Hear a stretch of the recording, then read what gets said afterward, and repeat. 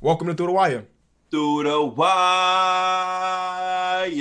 More NBA Finals means more Through the Wire, man. I mean, even after the NBA Finals, you still go get Through the Wire. All day 365. That's how we do things around here. I'm gonna do an January, episode January. for you know it, where I don't refer to everybody's backgrounds because it's pretty much the same thing, except for one thing has changed. The Oakland A's hat is gone from Pierre's set. Thank you. Oh, Oh, is it? oh, you didn't even know? He said either, like he didn't take it down. Because I did a hat collection video and I had to take it to put it with all the hats. So I guess when I put them away, it was there. It's good. It's good. I don't know. I haven't watched a single pitch of baseball since that moment the White Sox lost, so I don't even know if they're still in it. But hey, it is what it is. Let's get into some basketball talk, man. Last episode, we were talking about the first two games and how it looked like it was over. I think some people on the panel here called it a sweep. And then we have the Jimmy Butler game where he drops a 40-point triple-double to keep the Heat alive and give them this new kind of energy. Mike, I'm letting you go first. Your recap of game 3. How do you feel as a Lakers fan? First of all, I'm gonna say this right now. I'm not the one that said that I had the Lakers sweeping the Heat. I had the Lakers in 5. I knew the Heat was gonna come out and win the game, but Who said sweep though? No, seriously. I think that was D Mills. It was D Oh. Mills. He I- said they I don't mean- have a chance to win a game, is what he said. A chance. The I didn't NBA see Finals this in Jimmy. team. I didn't see this in Jimmy. The NBA Finals team doesn't have a chance to take a game. It's a reason why they them, man. Yeah. But I mean, from my reaction to the game, it just looked like one of them games where the Lakers they were a step behind. I think a lot of things just kind of went wrong for the Lakers. AD obviously got in foul trouble, and so he wasn't at his full impact, especially when you got to kind of play with those fouls. But for the Heat, man, Jimmy Butler played with all heart that night. I think that was his best game, just like ever.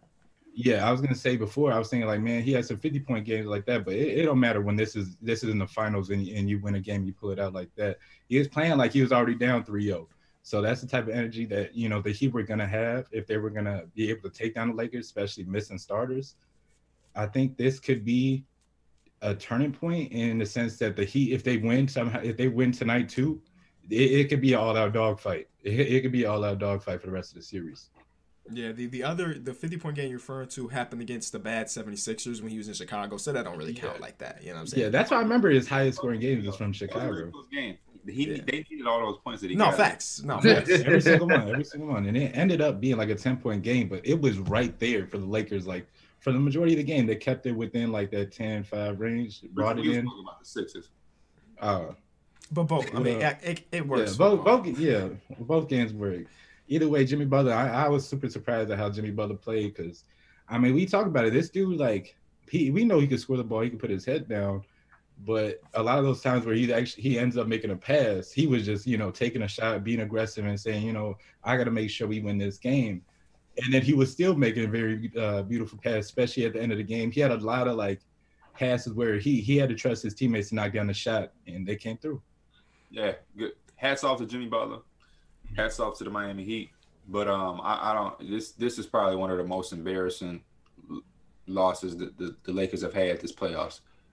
For y'all to be down, for y'all to dominate that team at full strength by 30 in the first game, and then they lose two starters that are as important as they are, because Dragic has been, their leading scorer for majority of the playoffs, and we know what Bam does. He just makes the winning plays for them, and for the Lakers to lose this game, it was just strange to me. It came out very lackadaisical, like they didn't care, like they were comfortable, which I think is something LeBron was hinting to in game 1 about the pre-celebrating and doing all the extraness. Let's stay locked in, and that's exactly what happened. They came out and they didn't look locked in as they did the first two games. And like Mike said, if there's some way that they can pull it off and tie this game up, and then also while doing so, there are other guys that they were missing who they just went without are only getting closer and closer to playing. Like Bam has been updated to probable, and it's a chance he might play tonight. I don't know if he will, but it's a chance. So the more and more they extend this series, the more healthier they'll get and the more better they'll be. Because they figured out something, or they now have something that they can hold on to say, this is how we won. And they can take that and it could be a blueprint for them the rest of the series. Now the Lakers are still the favorite, and they still have the 2-1 advantage, and they still have the advantages that they had to win the first 2 games. But I think a team like Miami, who is just, you know, led by a dog, they're breeding dogs, and they have that dog mentality. You don't want them to be able to smell quote unquote blood in the water, because then now you have a team where they were down 2-0. You were able to kind of start, you know, putting the rest of the dirt on them to bury them. And now you give them some type of hope. Now they see some daylight at the end of the tunnel. And I think that's just the worst thing you can give a hungry team who is playing with house money coming into the series. Like the Lakers should win this series. The Miami Heat have nothing to lose. This is a great season just for them to get this far. And they just, you know what I mean? Like, all of the pressure has been on LA since it was 0-0. Now you're 2-0. The team is down 2 starters, and now it's 2-1. They possibly get a little bit more healthy. They now have some shit that they can refer to on how they won. This is how we can win. This is what we need to do. And if they continue to do it, and like Mike said, pull one out, we talking 2-2. And like I said, the Lakers are still the favorites, but I just wouldn't want to give a team like this any hope. Yeah. I mean, yeah, I hear you, bro. Because when you look at the way LeBron played, he had 8 turnovers. I mean, you don't really expect LeBron to come out in the finals game and have 8 turnovers. I can't really think of anybody in the finals that have came out and you could legitimately say that they outplayed LeBron besides Kevin Durant. And it's kind of crazy to think that Jimmy Butler came out and he just gave it, like he was just giving it to LeBron. And he was guarding LeBron on the opposite end. I think he guarded him for like 30-plus possessions that game. And then in those possessions, James only had like 9 points and like 7 turnovers. Mm-hmm. So like Jimmy's gonna be will fatigue. Do y'all think fatigue may come in? Because that was a lot of energy and a lot of effort to come. My first question: he played under Tom Thibodeau. He's good. My first question is: yeah, I mean they've been playing super hard, but my first question is: can Jimmy Butler somewhat replicate the game he had? You know, it don't got to be the 40-point triple-double, but he's going to have to take a effort like that for them to win another game. Regardless, even if they do have Dragic, I think it's going to take an effort like that from Jimmy for them to win. And I think that's the hope, right? Bam comes back, and then you don't have to rely on Jimmy Butler to drop a 40-point triple-double to ease, like not to ease through, but to get there. It wasn't like it was a 40-point triple-double and they won convincingly. They got the win, but it was like, think about all the factors that played into it. Jimmy Butler has the greatest game of his NBA career, because we got to say NBA, because according to Jimmy Butler, he had a game when he was 17 that was better, whatever. So he has the best game of his NBA career, right? Anthony Davis has the worst game of his playoff career. I mean, you got to remember, Anthony Davis has averaged 30 points per game, not just this playoffs, but his entire playoffs career. He had 15 points. So, he was negative 26 in the plus minus. Exactly. So Jimmy's greatest game, AD's worst game. LeBron did not have a good game. I don't care what the final box score said. D. Mills mentioned that the turnovers are deadly. He didn't have a moment where he looked like he was the best player on the court. All of that came into a factor for them to win a game. Can they do that again? Probably not, but maybe there is another recipe that we don't know about that equals a win. Because if you take a look at what Eric Spoelstra did the first 2 games versus what he did in game number 3, dramatically different. First 2 games, they ran a ton of zone because they thought that was the only way to stop Anthony Davis. And what did Anthony Davis do? Killed them on the offensive glass. So what they did in game number 3 is like, I think they ran like 3 to 4 possessions total of zone. When in game 1 and game 2, that's pretty much all they ran exclusively. So they get rid of the zone. And then the Lakers have this thing where they try to do the PNR to get Duncan Robinson on LeBron. The Heat were not switching anything. They fought over those screens. They went under him, whatever it took to never allow Duncan Robinson to be guarding LeBron James. Worked. And then instead of throwing Jay Crowder at Anthony Davis, they're like, we go put Iggy on him. You know, Iggy has a reputation of being able to just, even though he doesn't match up very well to Anthony Davis, he's a very smart defender, and he got him into foul trouble. And Anthony Davis wasn't allowed to really get any momentum whatsoever throughout this game. So maybe there is another formula that has pieces of formula of game number 3. Regardless, I'm hoping there is.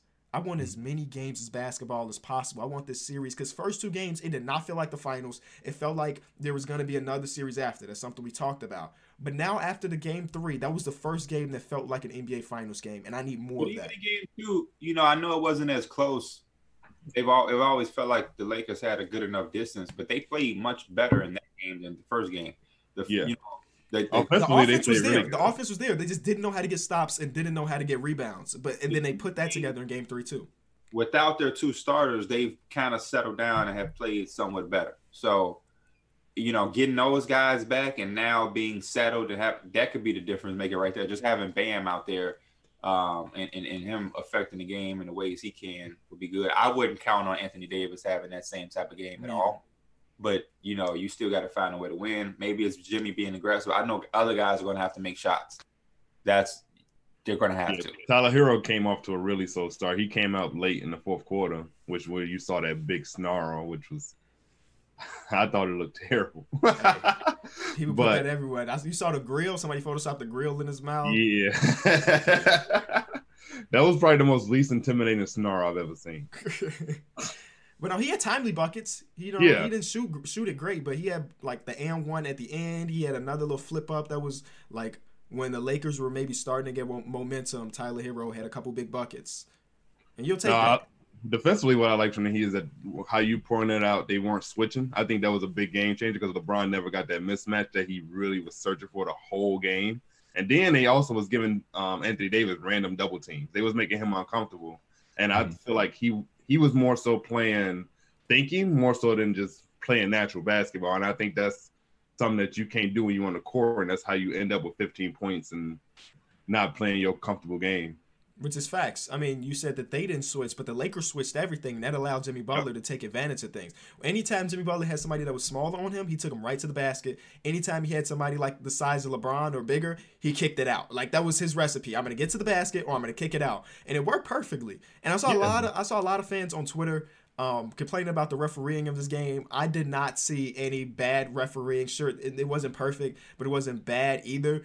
And then it reminds me that a lot of people may not have watched Jimmy Butler this season to know that he actually just gets to the line this much. Like, that's just who he has been this entire season.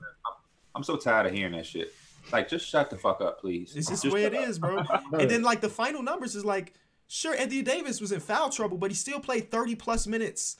After he got foul number 4, that's the one foul after I rewatched them all. They was like, maybe not a foul. But either way, after he got that foul, it's not like Frank Vogel took him out of the game. He played the remainder of that quarter. Yeah, he left him and in. He played good in the third quarter. He actually was really good in the third quarter. So it's like, sure, Anthony Davis was in foul trouble, but that was not the determining factor of him scoring 15 points. He just wasn't aggressive in his minutes.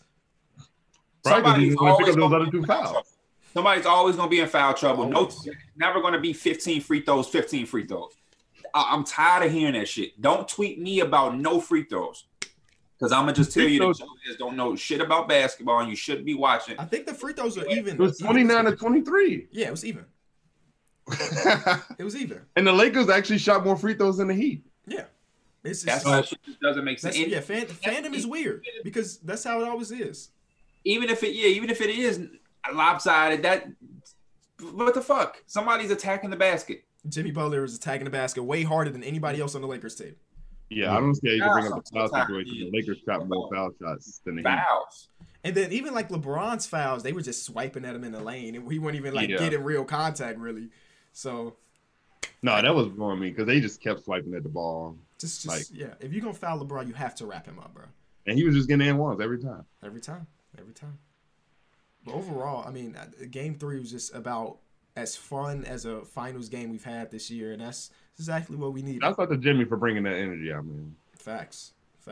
And shout out to the surrounding pieces, because, I mean, Jimmy Butler was making those passes, but the players were hitting them. Kelly Olynyk had a good game. Bro, we talked about game number 2, right? We talked about game number 2 where he had like a 24-9, but that 24-9 meant nothing because he was letting Anthony Davis dog him. But now he had whatever it ended up being. That game was more impactful than his game 2, even though game 2 stats were better. Mm-hmm. Yeah. Kelly Olynyk just seemed like one of those players that he just seemed fearless when he taking them shots. Like a lot of those shots he looked like he taking, they just look ill-advised. But I mean, he's one of those players that when he's on your team and he's playing maybe 15, 20 minutes, he could go out there and do something. He could have those 20-point games or just have like big rebound games. So I think that's a nice little factor for them when Bam is, he's out and whatnot. But I think they're gonna need just not only the Jimmy Butler game, but they're gonna need everybody. That's what they've been doing all season. It's not time to change now. What about your boy Deadshot? What's up with him, bro? Bro, he got played off the court. Like literally, he got played off the court. You know, played 15 minutes. But hey, I can't lie. When you're in the playoffs like this, you're gonna need other players to step up, and we did. Marquise Morris and Kuzma, they was knocking down them. And threes. that's why this should have been a game that y'all won, because Marquise was like incredible. Allen, the man did the three celebration where he dragged the little thing across the floor. So, I mean, I thought that was one of the runs where we were gonna take that lead, but the Heat pulled it out. I would literally bait Danny Green into taking shots because LeBron's gonna kick it. And that's a shame, bro. That's a shame. You're baiting one of the known shooters in the league that I guess he just can't hit a shot, man. Well, one factor may be just because role players play off the crowd and the momentum of the crowd, and he's probably one of those dudes where he feeds off the energy of the crowd. I don't want to hear that, D-Mills. Bro, I'm just being serious. Like he don't have that energy. Don't make funny. No. Because our friend Terrence, he places, he does whatever the FanDuel, whatever, you have to place bets on like a player getting a certain amount of points. And he'll pick Danny Green. He'll be like, bro, Danny Green has been more open, like he's been open at least 10 times and has not hit one shot. Hey, like that's damn near 8 extra possessions for the Heat. I would happily bait him into taking that shot. I guarantee Danny Green has made more threes in the empty gym than in a field one. So the excuse of fans are not there. It's no. Don't make that excuse for him. I'm just trying to help him out. I'm sorry. Don't do that. He's a grown ass man who's a professional making $15 million. Mm-hmm. Don't do that.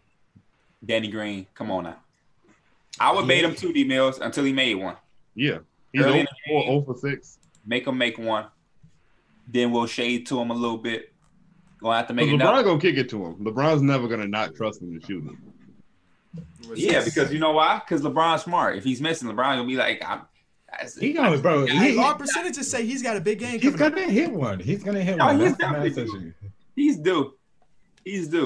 Now it depends what type of. Is it the game where he is 1-2 and we're like okay, or is it a game where he busts out and he hit 5? That's all. If he busts out a game, that's a 20-point win for the Lakers.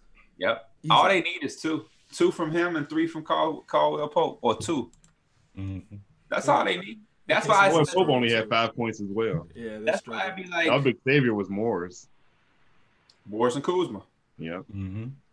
Kuzma saw that potential, man. He wasn't going for it.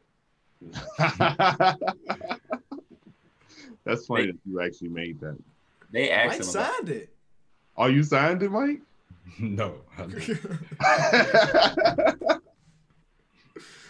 Either way, we got tonight. Yeah, we got game 4 tonight, man. Bro, I think that this has a potential for AD to have that bounce back. We could see his best game. I think so. I know LeBron is in here like, man, these dudes not messing with you, bro. You could literally go out there and drop 50. I hope LeBron is telling AD in that because I need him to do that. That's another thing that was disappointing is if they win, LeBron makes his MVP case much better. That he has that 15-point game. Yeah, I was actually surprised that LeBron with AD struggling didn't just like take over completely and just be like, I got us, and put the whole team. Maybe that's not his DNA no more. Stop it. Because like he did that. That's what he would do.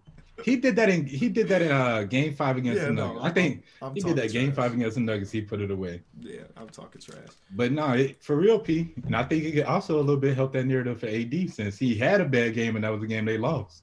So come out and snap. But then both of them had a bad game at the end of the day. Yeah. They both had bad games. But Anthony Davis had the worst game. Yeah. He's people are gonna look at that. People gonna look at that almost 30-point triple-double from that's the case for Jimmy Butler, bro. You know, they come back in this series, bada boom, bada bam. Finals MVP. I mean, if they come back in the series and win, hell yeah, Jimmy Butler. But if they lose, I don't want to hit Jimmy Butler name. Jimmy Butler or Kelly Olynyk. Now he's gonna be the second player in NBA history to win Finals MVP on the losing team. That would be ridiculous. Who's the first? D-Mills, Mike.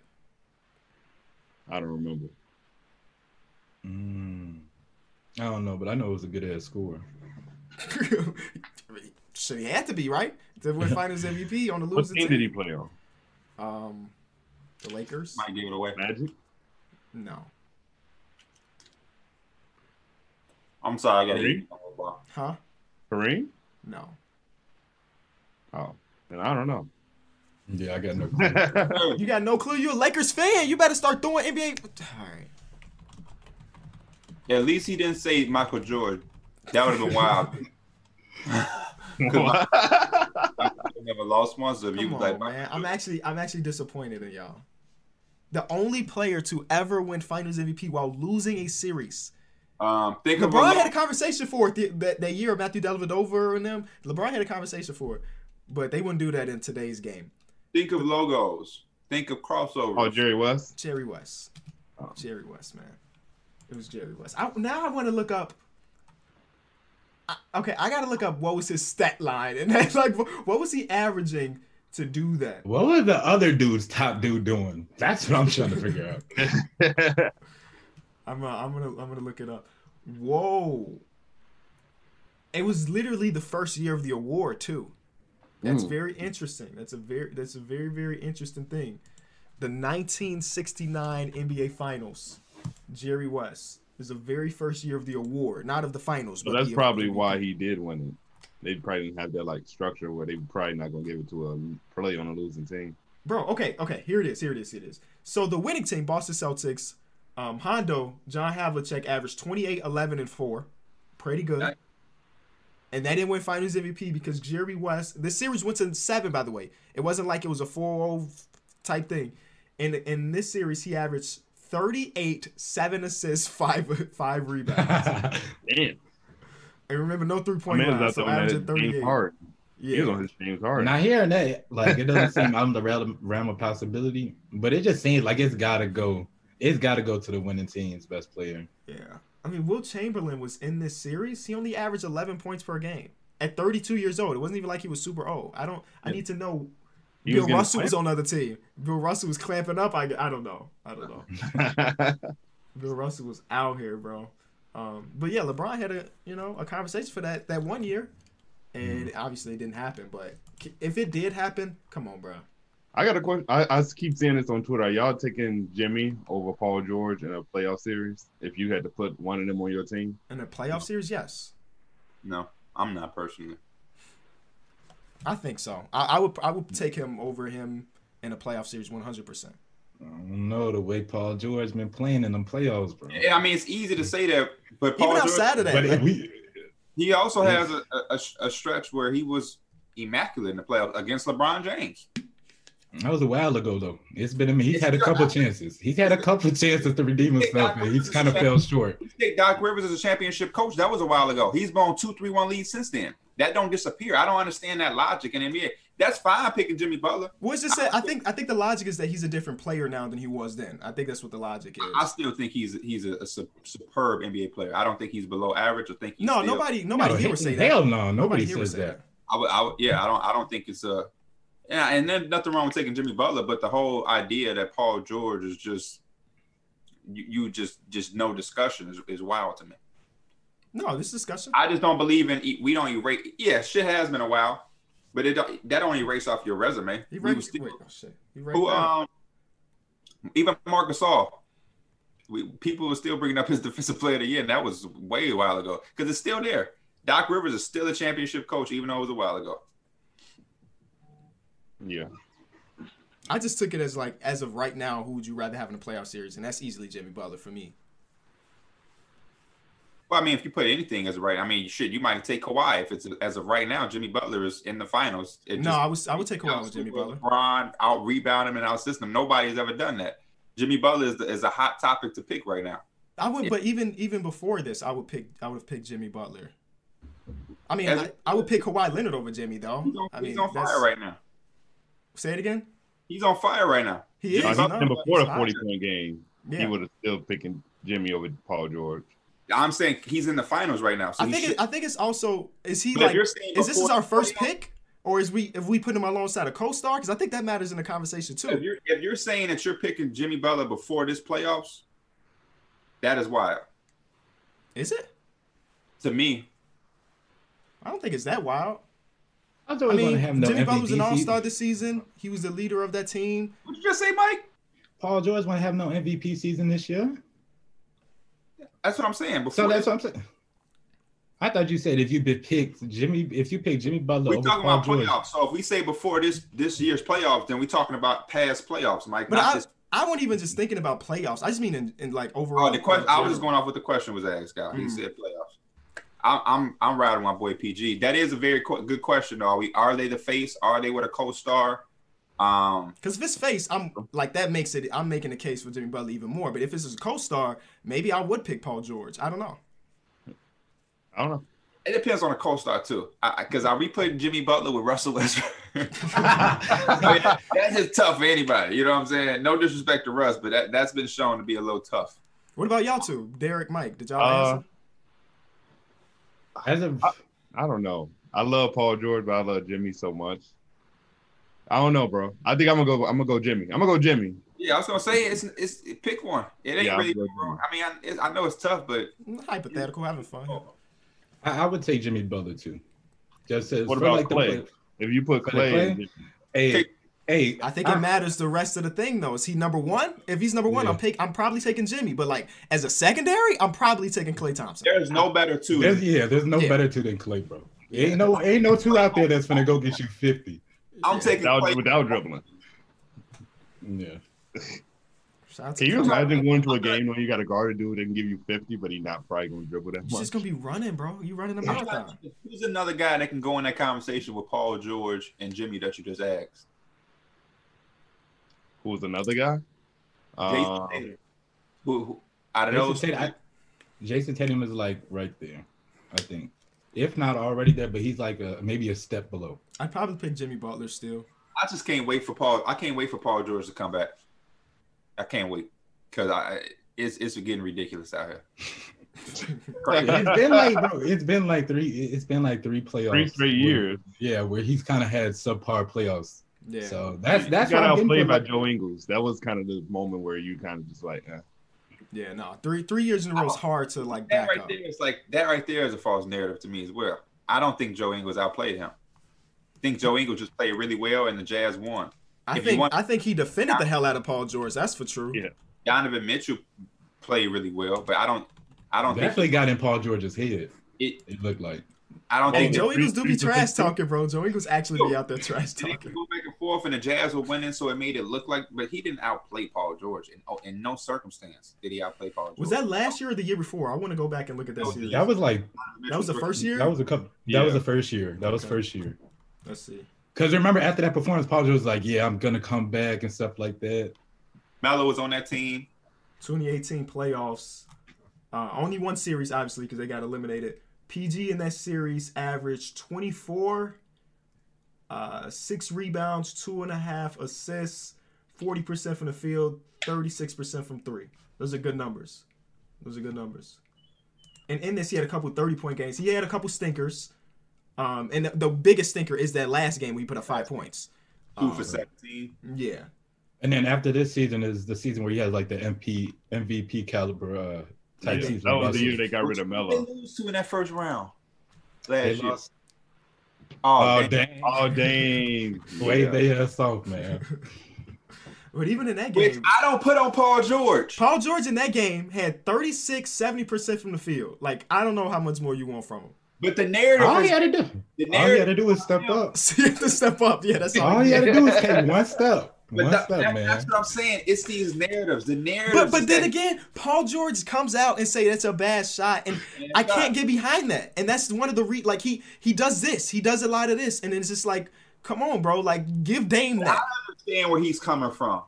I do, but it's also Damian Lillard. If anybody else in the league taking that shot, it's probably a bad shot. But him, Steph Curry, Trae Young, that's a good shot for those players. Hey, I'm just gonna, regardless of whoever it is, when it's the game-winning shot, you got to get. You got to get a contest. You got to contest the shot. Derek, remember that? We had somebody. We played a team, and the dude you would not. He had to be like 5'10", 250 pounds, and like freshman year. And nobody expected this dude to catch the ball. Derek was running out, closing at him, and dude drained it on him. It could have been a bad shot, but it's the game-winning shot. You got to make sure. Paul George's case, though, it's easier said than done because we're talking about Damian Lillard. This is an elite guard. Paul George can get up, and Damian Lillard can go right around his ass. But I think it was like 1 second left. It was like 2 seconds left. What, are you going to go get a layup? No, but he counted it down. He can make a move quick. We talking about one of the. Come on, man. Let's not act like this is something he need 5 seconds to make a move. This is Damian Lillard. and you're gone. And he going right into a momentum 3-point shot, which is, I mean, it's easy to say hindsight. You're right, though. He should have been somewhat closer. I agree. Actually, bro, looking at this clip, he got a damn good kick test, bro. He actually got a really good contest on it. Don't forget about his wing. Yeah, he's right there. But, I mean, it's just a good shot. But that narrative and that him holding, and I don't understand why people don't understand. He's a competitor who just lost. Of course, he's going to say it's a bad shot because it's not. You kind of would want that shot as a defense. That's just a good. He contested not as best as he could have, and as deep and shit. He just got waved off. It's a half-court shot at the end of the game. Like KB just brought up the numbers. He played his ass off. But people always remember the wave, so they think that he was ass. The top comment is that shot was so cold that PG demanded a trade to the Clippers. Yeah, I would have too, because I would have been like, Russ, you pissed him off. You the one that pissed him off, Russ. Fuck. And I'm the one to get game 4. Your ass should have been out there. Oh, man. Russ should have been out there. Russ would have got all in his gear and probably would have fouled his ass. Fouled him all 3 of them and one. Russ ain't going. You're not gaming him. That boy for to do everything in his will to make sure you don't get that shot out. So P, you had quoted DeMarcus like it's getting ridiculous out here. I had also saw the conversation of who you take in your prime, and I want to see what everybody else would say: prime Boogie or prime Joel Embiid. That's Prime Boogie. I was gonna Prime bring up. Boogie, bro. Yeah, Prime Boogie. For real? Yeah, because Prime Boogie, here's the thing with Boogie. He was able to shoot the 3 well. His playmaking was good. He was able to handle the ball. It seemed like if he was to have a bad shooting game, it seemed like he could be able to do a little bit more. Maybe not as defensively as Joel Embiid, but I feel like Boogie he was going to keep going. You weren't going to just stop Boogie. Boogie was going to stop himself. Yeah. I felt like the injuries I'm really actually surprised that y'all had an answer like that. Or maybe did y'all see it before, or this is your first time? No, I've seen it. I've seen it before. Okay.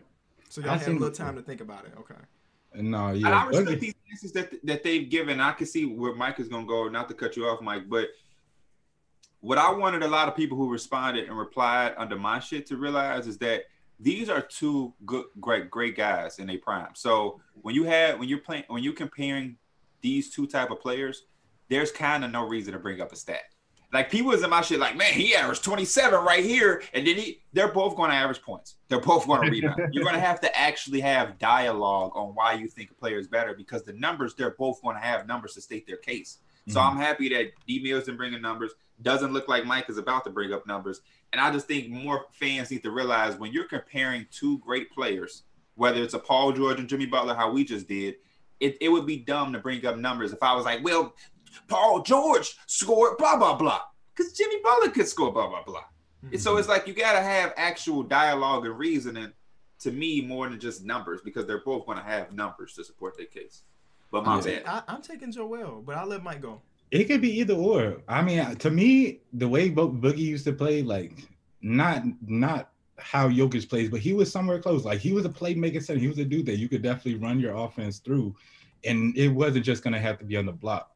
And so I think that was, a good factor for me. And I think just the part of the reason why that Boogie just never like panned out and he never like fully came up is because I felt like it was just he wasn't winning like that. The Kings organization was terrible. Yeah, it's not his fault that he never made the playoffs until he got out of there. That's very true. Yeah, he was hooping with the Pelicans where they actually were. Like they were dominating before he. I forget exactly what injury he had, but they were looking really good. They were looking 100. They were amazing. I mean, he had that one game against the Bulls where he had like 40-point triple-double, 20 rebounds, like and ridiculous. Him with the Pelicans, like I felt like that wasn't even the full Boogie we seen in Sacramento. I felt like that was just like a portion of it, and he was still very good. And he's never been. Yeah, he's never been like a defensive anchor type dude. So I'm not gonna say, oh, Joel Embiid just, that automatically puts Joel Embiid above him. Because I mean, both players have their takeaways, but I think that like you put a player similar to like a Jeremy Grant or something, just like a mobile forward that can help him around the rim, he gonna be just as good. The sad thing about Prime Boogie is that we're not gonna get that back, right? And we were never able to see him in a situation that really benefited him to the extreme. The closest thing we did get was when he was with the Pelicans and they allowed him to play point center, and that was the best version of him. But I'm taking Joel Embiid. Again, it's not saying that DeMarcus shouldn't be in this conversation because this is a legitimate conversation. But the reason I am taking Joel Embiid is that I think offensively they have similar impacts. It's done differently. I'm not saying that it's the same. Boogie was definitely a better shooter. He definitely was more respected out there, and that's one of the reasons why he was so good. But what puts it over the top is the defense, right? DeMarcus Cousins has never been a good defender, ever. Like, of course, he can have stops. That's true. But I believe that Joel Embiid could really be the anchor of a defense and has been the anchor of defenses that were top 5, top thing. And, I mean, Joel Embiid is a similar situation in Boogie to an extent where, like, we haven't seen a team built around him. Of course, his roster's good enough to make the playoffs every year or one shot away from being in the conference finals and all of that stuff. But, like, he's going to suffer for at least the foreseeable future as a player that doesn't have a team built around him where, like, if it was built around him, things would be, you know, even better than what they are. But even where they are right now, he's the second best center in the league, which is amazing. I'm taking Boogie because basically, like they were saying, I think Boogie is, for him to be the size that he was, he's a 3-level scorer, which is crazy.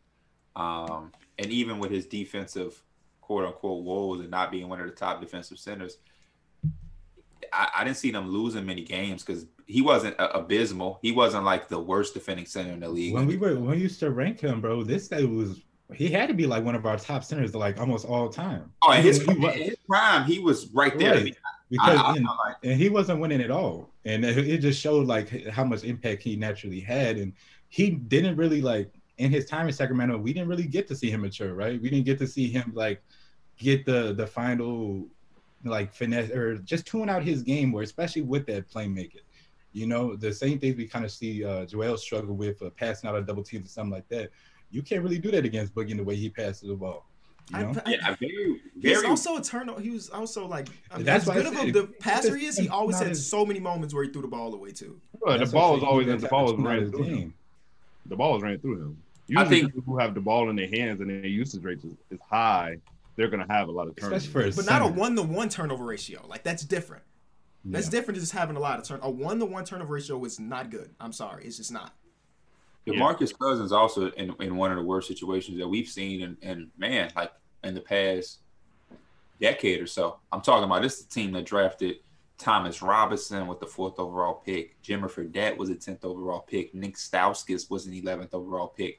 They drafted Papagiannis when they had DeMarcus Cousins. This is a team that really like shit the bed. Ben McLemore was like that was a 5th overall pick for them. They really had a very, very poor drafting history with him. Like they couldn't hit for shit on anything. Like that was one of the worst ever times we've seen somebody land a player as polarizing or an all-star level player like Boogie and literally can't hit on one draft pick to put around him.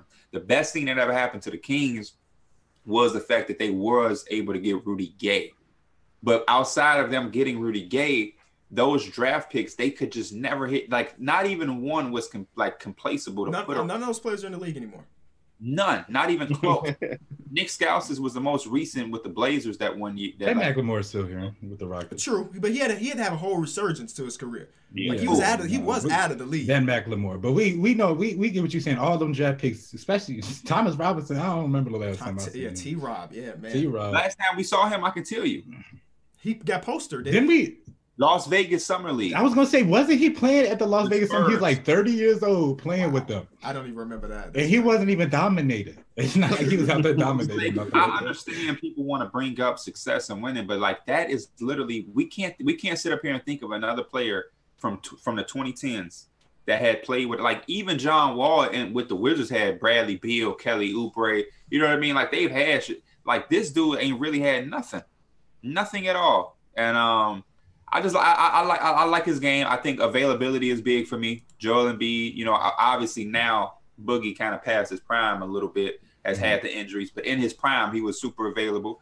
Joel Embiid, I want to see him take a neck. I think there's another step. I think as good as he is now, he's put himself in a position to sometimes be stoppable. And like even in this series when Ben Simmons wasn't there, I felt me and Mike picked him because I'm like, shit, he's about to go crazy because there's no Ben Simmons. You got all these other people that are surround him. They just dump it in and there's nobody on the Celtics. But he's so out of shape. He's still settling for threes. There's no Ben Simmons and he's still just shooting jump shots.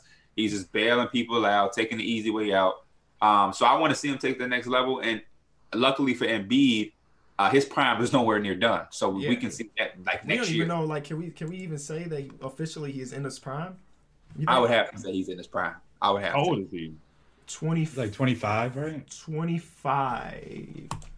25. or in my age, and already a multi-time All-Star. Multi-time All-Star. And Ben Simmons is younger than me, already a multi-time All-Star. I hate he won't doing have that to stuff, be bro. that playmaker that Doing what, KB? Yes, Ben Simmons. I hate doing that with like we talk about players' age and they be like, damn, he really 3 years younger than me, Bro, same thing with Tyler Hill. That man is in the finals. and he's born in Younger than me. 2000. So, Right, come he on, killed bro. it. Doing his thing in the finals, and that man is younger than me. Youngest player to start in the NBA Finals, right? Yeah. It's Magic Johnson. This By match. 10 days, I think they said. Look at you. Oh, you shouldn't have said they said. You should just act like you knew that stat.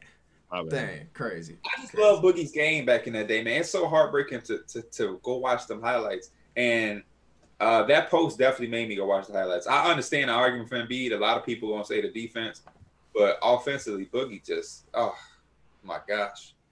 His offensive talent kind of made you overlook the defensive woes. Like when you go and look up some of Boogie's best games, It's just so difficult for like that center position is like the last line of defense, right? It's just like I feel like it's gonna be real hard for any team to be able to like build and win a championship when their last line of defense is not very good. You know, like, and unfortunately for DeMarcus Cousins, he never really had the time to maybe change the narrative, because remember, Jokic's narrative was he can't defend. In the last 2 seasons, he's been a damn good defender. So Boogie didn't really have the chance to really change the narrative, and he was on the way to it when he was with the Pelicans, right? That team was a great defense, and he was the last guy of defense, even though he was playing alongside Anthony Davis. I just But with hope the Nuggets, that, though, they put the team around Jokic with, like, they got good defenders around. They got Millsap, Jeremy Grant. They got length They around got him. Gary no, Harris. they got very good defense behind And him. I think that's also another good point too, because I think when it comes to those type of players like Boogie that does so much offensively, you're going to see their best defense in meaningful basketball. I'm a believer that you're not going to have. He's not going to come out and be playing Defensive Player of the Year basketball for a team that's winning below 30 games. It's not. And I'm not saying that when he is in the playoffs, he's going to become a Defensive Player of the Year. But all you want is somebody who can be average. You don't even, you know what I mean? Just hold your own. And I think it's hard. Just like Zach LaVine. Zach LaVine has all the tools, physical tools to be a complacent defender. But I don't think we're going to see that until he's playing meaningful basketball. I understand and that. basketball can be in the regular season, but don't tell me that somebody's going to play their ass off on a 21 team. It's just not. It doesn't make sense. I see We've what seen it you with mean, D-Book. but don't you Seen it want with- somebody with the mindset like I just want to play it all the time? You know what I'm saying? I mean, it's easy to say that, but when a guy is doing as much as they do on the offensive end to keep. But you let's just hypothetically speak. How many games did the Bulls win this season? It don't matter.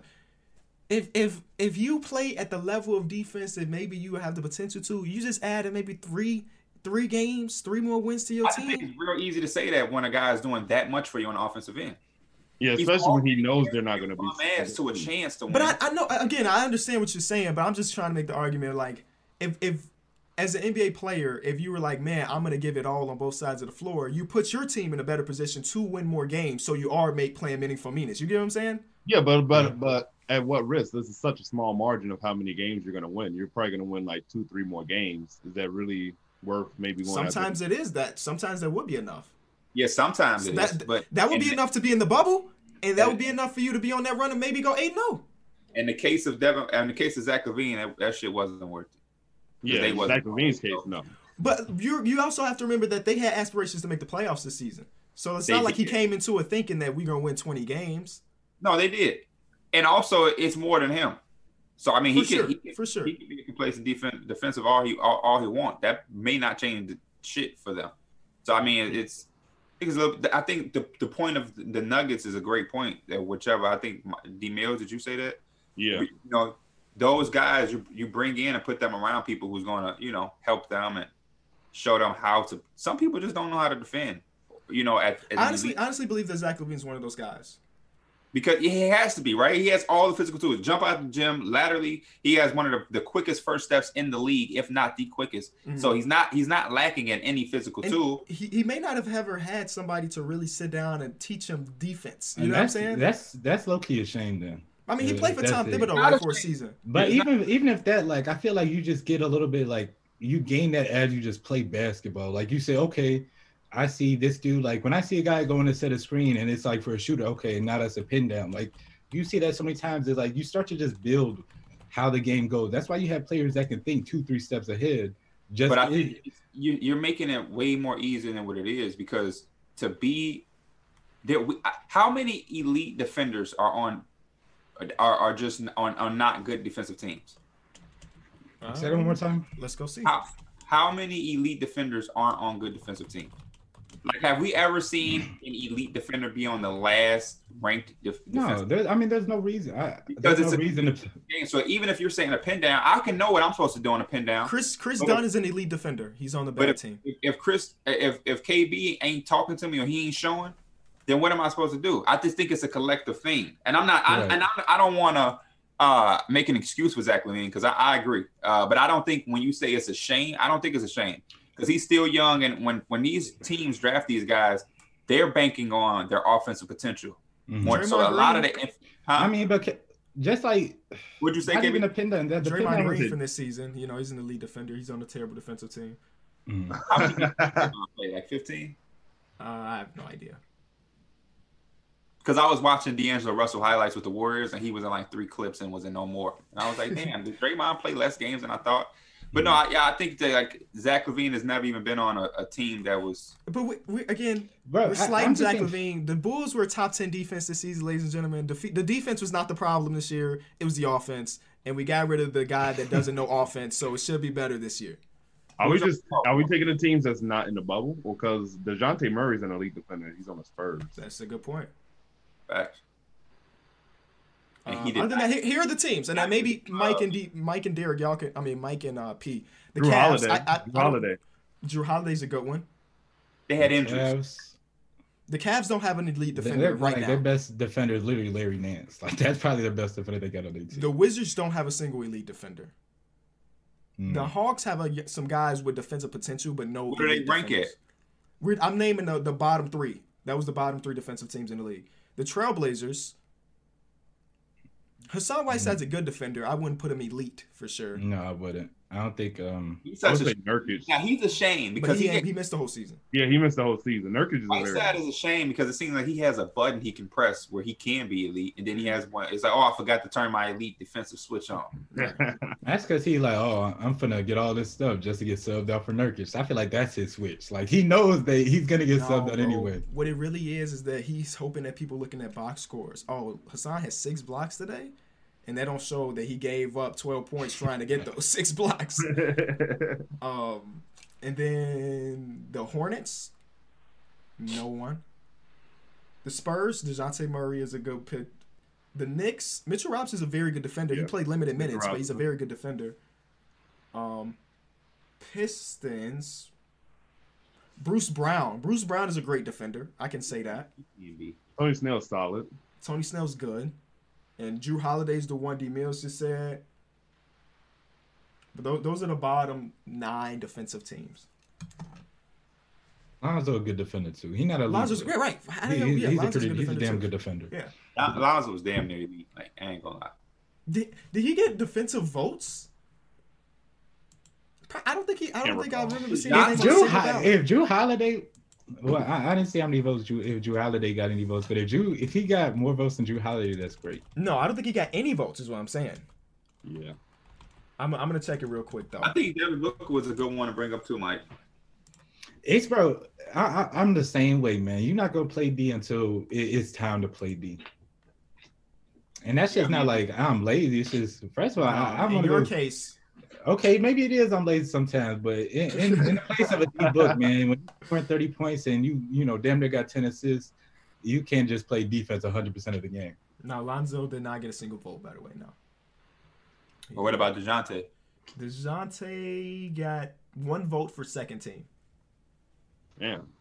You know who's right there to make an all defensive team? Chris Dunn. He was a couple votes away, man. I'm telling you, elite, like literally elite defender, bro. Elite defender. Carried us defensively this year. I'm really curious to see if they actually resign him. I hope they do, as long as it's not expensive. Yeah, I know. I hope I like seeing Chris Dunn hoop.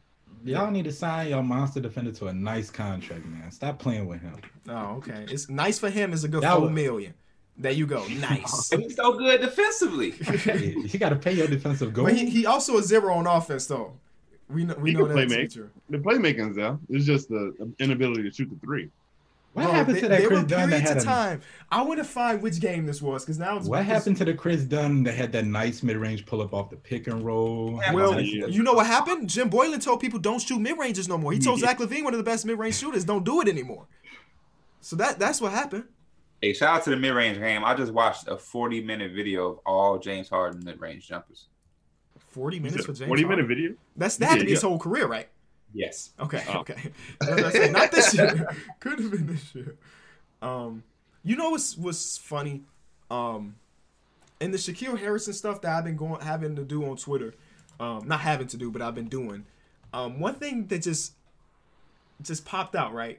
Bleacher Report put out an article basically saying the underrated free agents that teams should be looking at, and Shaq Harrison was on that list, and I was like, oh, okay, that's interesting that some random writer was watching the Bulls and think that Shaq Harrison's a good free agency signing. And then I read the little insert. Let me see if I can find it real quick of what it says about Shaq Harrison. Basically telling you this man who wrote this article did not watch a single Bulls game. He looked at some statistics and was like, boom, bada boom, bada bam. It's already gone. But basically what he was saying was Shaq Harrison is a 6'7" wing that can guard 1 through 4. Tells me that you didn't watch a single minute of Shaq Harrison this season. Bro, where is this 6'7" shit coming from? So what I said in my video is that, like, if you look at your keyboard, you know how the 7 is right above the 4. I think that whoever took his height just hit the wrong button, and it was just that one reference, and it went everywhere, right? But what I'm saying is that, like, in order for you to write this article about underrated signings, shouldn't you have watched some of the players you're going to be like, there's not a situation this season where Shaq Harrison was matched up against a 4 as a Bulls fan. You like, yep, we're good. We're good. No, without a doubt. So it's like, Watching basketball is something that people are not doing, man. I got the article right here. okay, please read the thing that says about Shaq Harrison, please. 6'7", Harrison can guard 4 positions on his best day, and quarterback a stifling perimeter defender. The Bulls had a strong 99.7 defensive rating with the 27-year-old, and a 110 defensive rating without him. And he's not 27 either. That was also a mistake. He is not 20. Today is his 26th birthday. Like, I don't understand. That guy who wrote that article did not watch a Bulls game, which is fine because the Bulls suck. But, like, you can't be writing about it if you didn't watch it, is what I'm saying. He looked at that. You see why he put him in there, what D-Mail just read. The defensive rating looked great.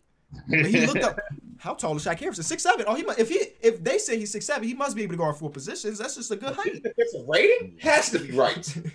Based on what I'm hearing, man, Shaq Harrison and Chris Dunn gonna be y'all not scoring on their ass. They not scoring no buckets either. Y'all got Zach. It all work out. Bleacher Report also put up an article of a new mock draft, and I want to see what y'all think about this. Of course, everybody here with trades. That's what's the interesting part, right? So they're saying that the Timberwolves are going to take LaMelo. Because I got this pulled up and bring it up. But yeah, I didn't see it though, so I'm interested to hear. So they say the Timberwolves will take LaMelo, no trades. This is again mock draft. This is just this guy's opinion, and this is Jonathan Wasserman. He does all the draft stuff. 2nd overall pick getting traded. That was something we predicted, not predicted, but we see can happen with the Warriors trying to do what they do. 3-team trade. Trades. I saw your Bulls. Oh, I haven't got that far. So if the Bulls made a trade, we're going to talk about that. But the 3-team trade for the 2nd overall pick has Anthony Edwards going to Indiana out of all places. Okay. And that has the Warriors getting Miles Turner and pick number 6. Interesting. And the Hawks get Wiggins and that 1st round pick from Minnesota. That 1st round pick from Minnesota might be super, super good. I'm just saying. Wait, repeat it again. So, repeating it. The Pacers get the 2nd overall pick, which turns into Anthony Edwards. The Warriors get pick number 6 and Miles Turner, get the center that they've been wanting for years. And then the Hawks get Wiggins to play alongside Trae Young, and then the 1st round pick from Minnesota that was traded to get D'Angelo Russell. Which is in this draft, right? It is next year's draft. Oh. Top 3 protected, but next year's draft. That's interesting. What would Indiana do with Victor Oladipo? He said he might want out, so I guess they just hit the reset. I don't know. But that was number 2. Me? Who is the winner to y'all? I have a winner in my mind. Warriors. I got the Warriors, but they get Miles Turner. Miles Turner and the 6th overall pick. Yeah, that's The Warriors are just like that. The Warriors are that good where they just add anybody with some quality. Because I mean, last year they literally had almost nobody except for like the 3 main guys that didn't even really play. But you just add them, they just seem deadly. I mean, like Miles Turner, all he's got to do is have to block shots, and just stand in the corner. Yeah, I mean, like, he occasionally gonna have to set a screen, but the Warriors licking their chops with that one. Yeah. I don't think the Hawks do it. I don't think they take on Wiggins' contract. No shot. You got to pay Trae Young next season. So you're gonna have Miles Turner and Draymond defending. And you're gonna have to pay John Collins too. So like, and my bro getting his money. Yeah. Then that hurts the development of your other 2 young wings of Cam Reddish and DeAndre Hunter. I love the idea of the Hawks just keeping a pick and drafting another wing. I think they should just load up on wings and let them develop and may the chips fall where they may. Who else? Out of those 3, one of them is going to be elite. And then you just hope that the other 2, if they're not elite as well, are serviceable. But there's a chance. They also got Kevin Huerter as well. And, yeah, I don't think he's going to be elite, though. But they'll have Cam Reddish or DeAndre Hunter both have the chance to be elite in what they do. Not elite overall NBA players, but like 3-and-D wings. Hunter can do 3 and 4. Reddish can do 1, 2, 3. And you just add another, like Isaac Okoro, who has probably the highest defensive upside in this draft. You get him and see what he can do. He just got to hit the 3. Right. Pick number 3. They have James Wiseman going to the Charlotte Hornets. Makes sense. They need a center. They got guard play that they like, I guess. And Cody Zeller. They've been trying to get a center for 10 years now. Cody Zeller, Bismack Biyombo, list goes on. So they get a center to build around. Cool. Pick number 4. The Bulls trade down. They trade to the Knicks, who take Tyrese Halliburton. Shout out to the homie. And the Bulls get pick 8, 38, and Kevin Knox. Ooh. Kevin Knox. Y'all got a nice wing to do what? Work on it as a project. Work on it as a project, man. We already got projects. You just add into our workload. The reason I don't like this trade is because there's a chance Tyrese Halliburton will be there at 8. Right, yeah. I think if the Knicks trade up, it will be to get Killian Hayes because he's the one that probably won't be there. Mm-hmm. But there's a chance that Tyrese Halliburton is going. Yeah. So, I mean, you're giving up. You're giving up Knox in the 38th pick. The Bulls, you get Knox, you get the 38th pick, and you trade down. Maybe there's somebody down there that they like more than the people that's up here. So, right. But I don't know if the Knicks. I don't know if I'm doing it. I'd rather just let them fall to me. Trading up and you get Tyrese Halliburton or whoever you want to get, and it ain't it. I like Halliburton though. I think he's going to be a player that's going to be hard to fail in the league. He's a winning player. He just does too much to not be good. I feel that. Trading up for him, I think Killian Hayes is the guy that would be traded up for. Who they got going 5th? Denny Abdilla to the Cavaliers. Perfect fit. Next one, we already talked about this trade, but they got the Warriors taking Isaac Okoro. So they get Miles Turner and Isaac Okoro, which is now you get to breed Isaac Okoro in a background for years, and he has the highest defensive upside of any wing player in this draft. He just can't shoot. Right.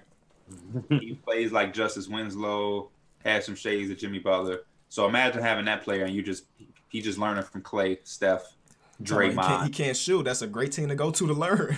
I mean, right. He's gonna make up for it with that much defensive upside and still and be in the contention. That is crazy to me. Pick number 7. Obi Toppin. Toppin. So they're going to say that y'all trade down at 8 and still get Killian Hayes. And we get Killian Hayes at 8. That's what they say. That's what they say. Sure. The Bulls are the draft day winners if that happens. So you traded back to get Killian Hayes, which just sounds ridiculous.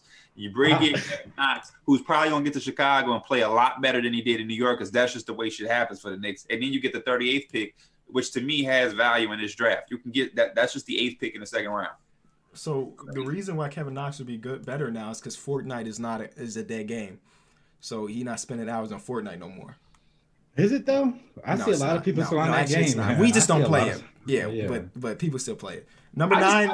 I don't hear about it no more. Devin Vassell, I'm guessing. They got Double O going to the Wizards. Owangu? Yeah. Yeah. That ain't bad. Him and Rui Hachimura in the front court. I mean, Thomas Bryant I like, so I guess he's out of the picture. Yeah, But- that's basically what they're saying. With their 29th ranked defense, they need somebody to hold it down. Double O can do that. That's basically what Now they're I'm working on my draft board to Mhm. start doing draft stuff on YouTube. I'm considering having him as my number 1 on the draft board. He's that good. He is like, especially the more and more Bam thrives, the more and more he looks good because he's just like Bam, Al Horfordish. I mean, he ain't shooting yet, Mhm. but I mean, Al Horford didn't start shooting threes till fucking I don't know when, but Right. he's No. that good, man. Shoot, that 2K card that they dropped last season was burning that thing. You just smacking And Eddie Curry had a 3 on that too. So it. is that all they did A Devin Vassell at 10 to the Suns? to the Suns. They get Devin That Vassell, sound- Kelly Oubre, and Mikal Bridges. The Suns Sound like a perfect. and Cam Johnson, they just going nuts with Hey, the perimeter. they got your boy Sadiq going to the Pelicans, Mike. So that That's you a know. nice little fit, man. Nice little fit. Yeah, I mean they keep going for pretty much the entire first round, but we're not going that deep into. Let's it. go to 15. That would be All the right, we end go of 15. At 11, they have Patrick Williams to the Spurs. To the Spurs. You know, hey, I'm gonna tell you, one of my comparisons for him is Kawhi. Hmm. That makes sense. I thought he was a big. I need to do more research. He is big, but he's not a big. He Okay. can't. He's 3'4". He built like Paul Millsap, strong. Oh, okay. Talking about like top forward, power forward in the league, Paul Millsap. Yeah, Yeah, right, Mills. top five. Oh, my fault. Top 5. My fault. Number 12, they got R.J. Hampton going to the Kings. Look at his face. They gonna have another guard for them. So they already got a backcourt, man. They're gonna trade Buddy Hield. I'm pretty confident Buddy Hield will not be a King player. But even then, you about to begin take the next season. Bogdanovich. Yeah, they got Bogdanovich too. Oh, so yes, they're gonna facts. have him have one of them run the 3. No, We he's just just have probably him chill, come Uh-huh. off the bench, learn a little bit from the vets there. I don't. Zach LaVine, Jordan Clarkson mold there. We already talked about number 13. That was Sadiq Bey. Number 14, Jalen Smith to the Boston Celtics. Are you serious? Would have a stretch 5 is what they said. Versatility Yes, to block he's not shots, switch vertical. everything. He's Mount Turnish. So that's the Celtics. The Celtics every year just load up in the draft class because they got 3 first-round picks this year. Right. And they've been the Miles Turner every year. Jalen Smith is a guy that Oh, I know Pelicans Jalen are trying to Smith. get. I got you. To play Pelicans alongside should be Zion. Yeah, And then lastly, at pick number 15, we have Kira Lewis. Kira Kyra Lewis. To the Orlando Magic. perfect. I've seen that in a bunch of mocks. Perfect. Speedy. Shoot the 3. That made me worried when you say you a perfect fit for the Magic. The Magic, they're always seem like that far away. They just straddle around the 8th seed. Hmm. It's hard to see what Markelle Fultz is gonna be. I love Markelle and I'm rooting for him, but didn't he not really play that much in the playoffs or something? Or didn't start or something was off. He didn't start or something. Yeah, he didn't start in the playoffs. They started DJ Augustine. Augustine. Okay, yeah. Still got to figure out what they doing with Aaron Gordon. Like Yep. that always. It's a lot of question marks in that team right now. Jonathan Isaac got hurt again. Right. Every time we was talking about them getting better, it had to deal with like Jonathan Isaac making a push or Aaron Gordon getting better. Like they just don't. They're just kind of cool with where they're at. I mean, Jonathan Isaac, he looked like he was doing pretty. He looked like he looked like he was about to start doing well until he got hurt again. Mm-hmm. But it's just like it seems like they're gonna have to just make a trade to get something different or to try to get like a better player because it's just they don't have their players just don't progress the way they Correct me should. if I'm wrong. They should just press reset. Yeah, facts. No, Yeah, 100%. that as well. 100%. I agree. They probably have been trying, but they probably ain't getting the value that they want for Vucevic, rightfully Right. so. They probably just don't want to give them away. It's cool. It's cool to be one of those like borderline teams that makes the playoffs like every year, especially just like getting that experience. But it gets to a certain point where you're like, okay, we got to do something different. Like you get tired of coming back to the same, messy room every year. And I think the fans feel that way too because we have Zach from HOH that was like, man, he was like, it's just hard being he said it's hard being a Magic fan. This is what he said. Bro. Yeah. I knew it was just it had to be like a Magic fan thing. Because, when you're a fan of your team and you see like these players like almost, day in, day out, you see like all the stuff they do wrong and all that.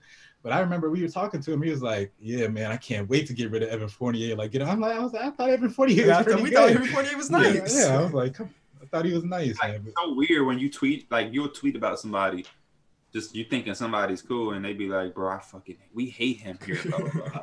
And I think it's different. Like, let's say if the Bulls, the Knicks, the Hawks end up making the 8th seed, as fans, we're super excited. But having a team that makes the 8th seed every year for the last 3 years is different. Knowing you're probably about to get your ass swept. Exactly. Or at least like you're about to just get out of there in that first round. Exactly. Hey, I got another one I had said. Knicks NBA eyeing Victor Oladipo. You saw that one? Say it again. Knicks eyeing Victor Oladipo. Let's just build, y'all. Let's just build. That's a good response. No disrespect to Oladipo, but just real quick, my mindset as a Knicks fan is we've done the chasing stars and all of that. Let's just finally build and like build some foundation. Because like Oladipo isn't going to be a big game changer for y'all anyway. Not even that, bro. I feel like the Knicks just need to be like, okay, if somebody's gonna sign here, okay, or we're gonna make a trade to get somebody cool. But stop just like, okay, yeah, we're eyeing him, we're gonna pick him up. Like, stop doing that because you just it's always gonna be there because the media. We're in the biggest media thing, but let's not do it. Even if we're going to do it, let's continue with a plan. But like the whole shortcut, like if we look at championship teams, nobody's really made a shortcut. They've all like builded their teams. I mean, I guess the Lakers got LeBron, but like that's the only cheat code, really. I mean, I guess like you have to sign top 2 player. But the Heat built that team ground up. The Lakers, the Lakers are able to be there because they built their team and just traded the assets away. Like we're trying to just come with not really much assets, no foundation, just money, and we just gonna just put like nah, bro. But NBA's best players most likely to change teams this offseason. I'm sure KB probably saw this. Yep. DeMar DeRozan, it's 7 people. DeMar DeRozan, and they said the Brooklyn Nets, Orlando Magic, and Portland Trail Blazers should all be interested. And on the playoffs, they should be looking at. They should trade LA. A decent offer to resign with the Nuggets, 4-year, $60 million deal. What'd you say? 460. Jeremy Grant is expected to receive a decent offer to resign with the Nuggets, 4-year, $60 million. Wait, or that just may be the question. 460. I think I would pay 460 for him. Yeah, I think he is that good. Yeah, 25 years old still. Don't see him getting worse anytime soon. So 460. I do one for you better, Jeremy Grant. Sign to the Knicks for 4-year, $64 million. That's the type of shit I'm on if I'm the Knicks. I want good winning players, and we're gonna give you just a little bit more than what the other team can give. Right. But I'm curious to see, like, wouldn't he just stay with the Nuggets so that way he can actually win and compete? Yeah, I mean, depending on what his own personal priorities are. Yeah. Like, okay, let's just say, and this is all hypothetical. I'm not saying the Knicks should do this or will do this, or even the Hawks, because the Hawks could really use a Jeremy Grant as well. So, $15 million from the Nuggets. Let's say the Hawks say, "Hey, we got 20 for you." That's yeah. You can build and grow there. Atlanta's a great city. Trae Young, you got another star you're playing alongside. That's a conversation. He would probably have that real debate with his family. So yeah, D-Mills, they said Portland should be interested in your boy. I don't know how they get DeMar DeRozan. No idea. That's what I was thinking. I was like, well, how the hell do they even get DeRozan? Second on the list is Danilo Gallinari. They said they don't have. They would have made that trade for him on. That's what they're saying. They're saying Miami should once again go after Gallinari, as should the Nets and the Trailblazers, either in free agency or via sign and trade. Third is Buddy Hield. They're saying his relationship with the Kings is bad. The Philadelphia 76ers, the Los Angeles Lakers, and the Brooklyn Nets would all be perfect fits. Look at Mike. The Lakers package is so bad. I don't know what we would really send. Him in a corner instead of Danny Green? Oh my gosh. Yeah. Drew Holiday is my way. Then they're saying the Denver Nuggets are one of the teams that could pursue him after the chatter at the deadline. The 76ers should be heavy interest in a reunion with both Holiday and JJ Redick as complementary pieces to Ben Simmons and Joel Embiid. And the Dallas Mavericks, Milwaukee Bucks, and Orlando Magic could all use shooting guard upgrades. one of the most underrated NBA players and best defenders. Holiday could quickly create a bidding war for his services, tempting the Pelicans to trade their star guard. At 5, we have Victor Oladipo. Right.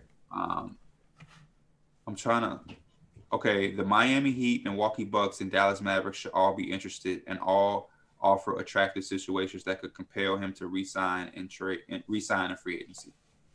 The Heat, man, they just position so well. I mean, we talking about them potentially going and get Victor Oladipo or Gallinari or Drew Holiday. Oh, here go KB boy, Chris Paul. Oh, I thought you was about to say Chris Dunn. I'm like, whoa. His contract is brutal, $85.6 million over the next 2 years. That is crazy, bro. But his all-star play and leadership should convince teams to pursue him. The Milwaukee Bucks, the Philadelphia 76ers, and even the Chicago Bulls, who could reunite him with Donovan, would all make sense. We have Billy Donovan. Prioritizing cap space in 2021. No. We're good on it. And last but not least, Miles Turner. Like Victor Oladipo, Miles Turner's time with Indiana may be coming to an end. The Pacers should see what they can get. The Houston Rockets, the Dallas Mavericks, and Boston Celtics should all be calling about him. Teams that we probably would have predicted. But that Chris Paul with the Bulls, look at KB. He want to smile so bad. He trying to hold in that smile. Don't let it out. And we're going to be in the United Center with his hands. Y'all low-key, y'all making the playoffs with Chris Paul, though.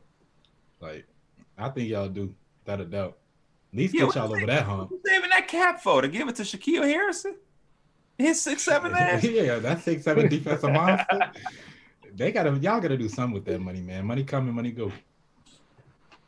Chicago cheap, man. Are they? Because they gave Jabari $20 million.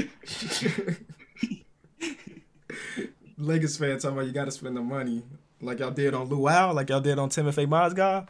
Hey, look where we at now, though. Hey, like I said, money coming, money go, man. Hey, the Knicks paid Noah some crazy shit. Nah, that's it, man. Thank you, everybody that watched. Broke asses over there. We got money to do that. We gave him a bag and was still able to get Kyrie or KD if we wanted their asses. Then they went right down the street.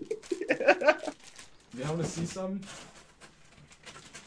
I got this in the mail the other day, and I think we're giving this away on House of Highlights.